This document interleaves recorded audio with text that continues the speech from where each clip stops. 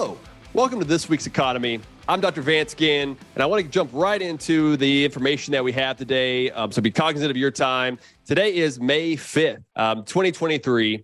Thank you for joining me. Please share this with your friends and family as I'm trying to increase subscribers, get the word out there about how to let people prosper, but also provide key important insights about the economy and public policy that you can trust compared to what you see on mainstream media and everything else. We really dig in deep and give you the important information that you need to know as we get to have these great discussions. So, and if I haven't met you yet, I look forward to meeting you soon. Without further ado, though, let's get right into the information I have for you today. If you missed the Let People Prosper show, which comes out every Tuesday, you can subscribe to that at my Substack, vanceginn.substack.com. You can subscribe on YouTube, any other major platforms that you want. You can also find it on my website, vanceginn.com. A lot of places you can find it. But if you want it in your inbox every day, go or when they come out every week, vanceginn.substack.com is the place to get it. So check that out. But the latest one was with James Hohmann from the Mackinac Center for Public Policy, where we talked about corporate welfare, right to work, unions, a sustainable Michigan budget.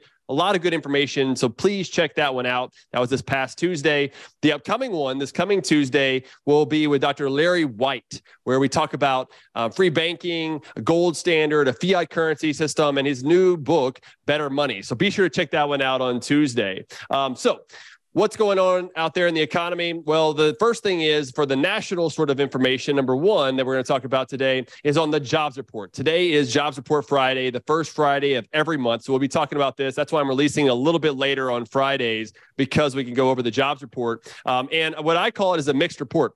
There's a lot of good top line headline numbers that look good on the surface. When you see 253,000 net jobs that were added, so that includes the government sector and the private sector. It was a little bit less than that whenever you just look at private sector, which is where the productive activity happens, right? All the government jobs are sucking out we need some government jobs, of course, to run certain things, limited government and everything else. But remember that they're taking money out of the private sector to pay for those jobs, for the retirement packages and everything else. So you've got to make sure that we understand that there are trade-offs associated with that. So the 253,000 jobs sounds good on the surface. That's payroll jobs. But when you look further into it, remember, you always got to dig deeper into these numbers than just what's given on the surface and what you see out there in the media that they like to talk about, is that over the months of February and March, there was a combined downward revision, meaning that they thought it was higher. Now the actual numbers, as they get more information and data, it was actually lower by 149,000. This was a massive, a large decrease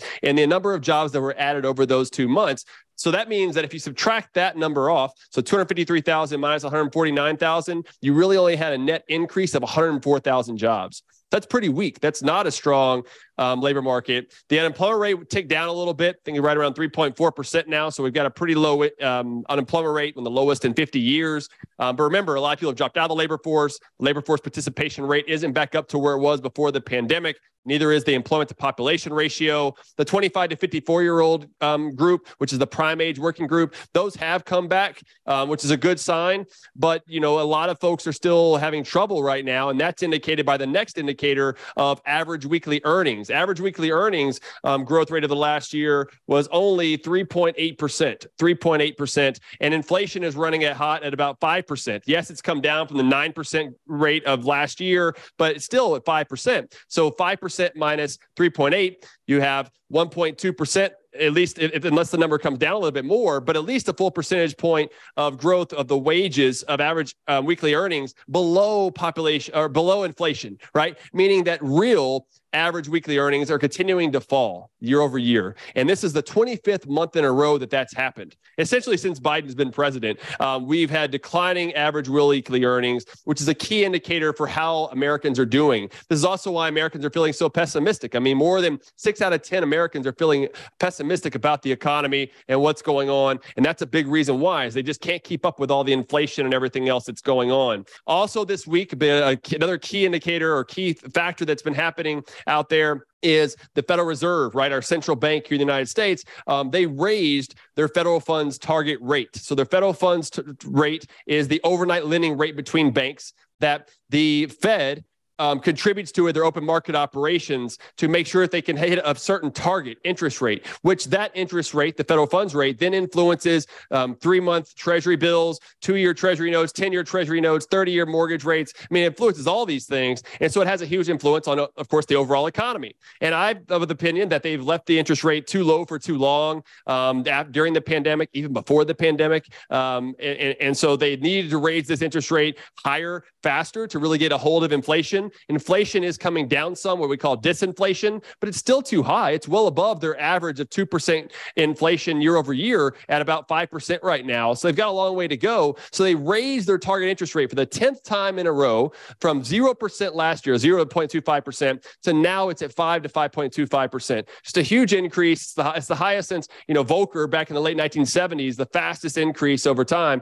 And this is the highest that the federal funds rate has now been at 5.25%, that higher part of that range, since August of 2007. You know what happened after 2007, the Great Recession, all the other things that are going on. And we've seen a lot of that with the banking failures that have happened here recently, which I'll talk about in a minute. But I think that it was a good idea for the Federal Reserve to keep raising interest rates. I know some disagree with me. That's okay. I think they probably need to go up a little bit higher. If you look at the Taylor rule, which includes some GDP output differences compared to historical averages and inflation differences, really with more of a focus on inflation, which is the one thing that the Federal Reserve has the most influence and control over, as they print too much compared to too much goods and services in the economy.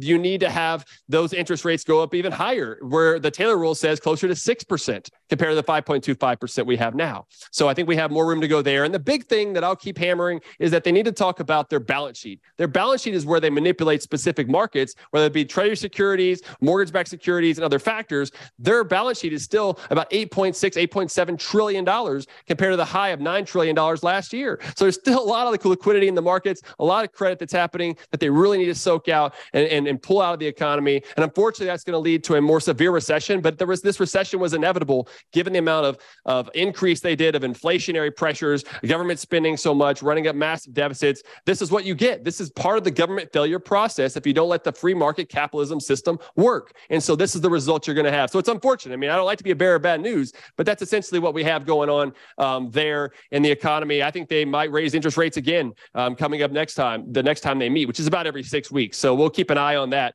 I definitely will do that for you. As far as that was number one on the national front. Number two on the state front, let's talk about Texas. Texas, when you look at their jobs report from last week here recently, they talked about how the labor participation rate is now 63.9%, which is above where it was in February of 2020. The employment population ratio, 61.3%. And these are all for March. They always run a month behind the state level, which is a little bit below where it was in February of 2020. The unemployment rate, 4%. The private sector employment up 800,000 since February. So they're well above where Texas is well above where it was before. Texas is one of the key states that have added more jobs compared to where they were before the pandemic and the shutdowns. Utah has added the most in percent terms, then Idaho, Arizona, Florida, Montana, and then Texas. So Texas has the sixth most that's been added.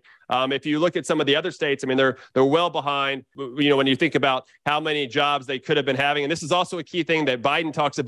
So many jobs, 12 million jobs have been added, but it's like, okay, where are those jobs added? About 1 out of every 2 of those jobs have been added into either Texas or Florida for more conservative, pro-growth fiscal policies that are happening there. And when you look at the net, there's really been about 3.2 million jobs that have been added on net across the United States since February of 2020. He talks about 12 million jobs have been added, but that's because we were so far down. We had a ways to go back up. And so Texas has been one of the leading places of doing that. Also in Texas, you have this legislative session that's happening here right now. The budget is still too big. Hopefully they could bring that down during conference. There's not enough in property tax relief. Hopefully they could put more towards that to put a patch elimination for school district M&O property taxes. But then also there was a bad bill that was passed in the House just yesterday, actually, House Bill 5. Which is a corporate welfare economic incentive package that basically provides school districts with the opportunity to give out sweetheart deals on property tax abatements over a decade, give them a discount. And what that does, it just shifts the burden on everyone else. Because who gets this? Mainly big businesses. So small businesses and individuals are the ones that bear the brunt of this higher spending that will then be funded through taxes that are just delayed, really just shifted the burden to everyone else. This should not be a part of free market capitalism. It's crony corporatism. It's not part of capitalism. And this should not have passed. There were some people who actually turned it down, right? There were a few that voted it down. So 86 Republicans in the House voted for it. Only 20 were willing to stand up against the renewable energy lobby in the House leadership, right? That's what's been going on here. And so it's a bad thing, but this is kind of what happens. They'll say they need to compete, but that's not the way you compete. You compete by spending less, taxing less, regulating less. That's the path to prosperity, right? Also in Louisiana, I follow Louisiana a lot from my work for the Pelican Institute. They also show that their labor force participation rate went up to 59.6%. Employment population ratio went up to 57.6%. Unemployment rate went down to 3.3%. And their private sector employment, 1.6 million, which is still below where they were in February of 2020. The thing with a lot of the numbers and data from Louisiana that puts them in an interesting situation is they have an outflow, a net outmigration of people, and that contributes to some changes in their overall numbers that make them look better than otherwise if those people had stayed. It's another reason why they need their comeback story that we've been working on a lot on the comeback agenda of education choice and things of that nature to really bring the economy back. And they really need tax reform. Tax cuts are important for individuals so that they want to stay and for employers to start new businesses and everything. So they really need some reforms there. The other things that I want to talk about are some op-eds that I had. So this is number 3, kind of the personal hot topics that are happening right now. I had a good piece out in the Daily Caller with Dr. Chuck Beecham, where 3 steps Americans can take to save your dollar's value and status. We go into what's happening with the dollar and the de-dollarization by many countries across the world, what that would mean to the overall economy. I hope you'll check it out on the Daily Caller because it's good information there. I also had a piece out on EconLib called Jamie Dimon is Correct. More bank failures coming. Like I was talking about earlier, with interest rates soaring, a lot of their balance sheets are now depleting and devalued. And so that's going to hurt them a lot. Also, a lot of depositors are fleeing regional and small banks and moving to big banks because of the bailouts and the backstopping of depositors that the Fed and Treasury and FDIC have been doing, saying, look, it's going to be above 250,000. This brings about increased risk. And so this is a moral hazard is the issue here. And I think this is another problem that we're going to see in the banking sector, along with higher interest rates. More of these banks are going to continue to fail. So we've got some more problems that are happening there. And last but certainly not least, I wanted to talk a little bit about the social media bill, which is House Bill 18 in Texas. You know, it passed out of the House already, but basically it's essentially a ban on social media for minors, because the adult has to go on, register online. Everyone will have to register online across the state, which don't have to do today. And it takes the power out of the parents' hands, puts it in the hands of politicians and bureaucrats. And that's not the situation we should have. We should have freedom, liberty, free markets. And I know these are minors, and there should be checks and balances there. I just believe the best checks and balances are the family, the parents. We need to stop taking responsibility out of their hands, just like with school choice. We're trying to put more power into their hands, but then we're taking out of their hands for what they do with social media and their education. That doesn't make any sense. That's a conflict there. There's also a provision in this bill that passed that really excludes YouTube, Google part of that, the YouTube, and really bans everyone else. So why exclude one like YouTube, but keep everyone else in there in the ban? That doesn't make any sense either when you're picking winners and losers in the process. And the data doesn't really support that, you know, the social media or the phones are having the biggest impact on suicide rates and self-hurt, things of that nature. There was a good report out in The Economist where they talked about this and showed some of the data that's out there and looking across different countries. And they don't really see much of that this is a lot of evidence in this route. I think there's some correlation that's out there, but correlation, remember, doesn't equal causation. So we've got to be careful about how we're evaluating these numbers and then contributing that to a certain policy prescription, because I think that policy prescription is going to have a lot of unintended consequences. And what are they going to be the alternatives that teens are going to turn to if they're not using social media, right? And look, we're going to live in a digital world that's going to be even more digital in the future. We may be holding them back. And more importantly, though, I think it breaks the bond between parents and kids and how they're talking to one another, being open to one another, and putting more responsibility on government where we don't want it to be. That never works out very well. So that's a lot of stuff today. Thank you for joining me on this week's Economy episode. I hope you'll share it with all your friends and family and subscribe. Have a great weekend and have a prosperous day.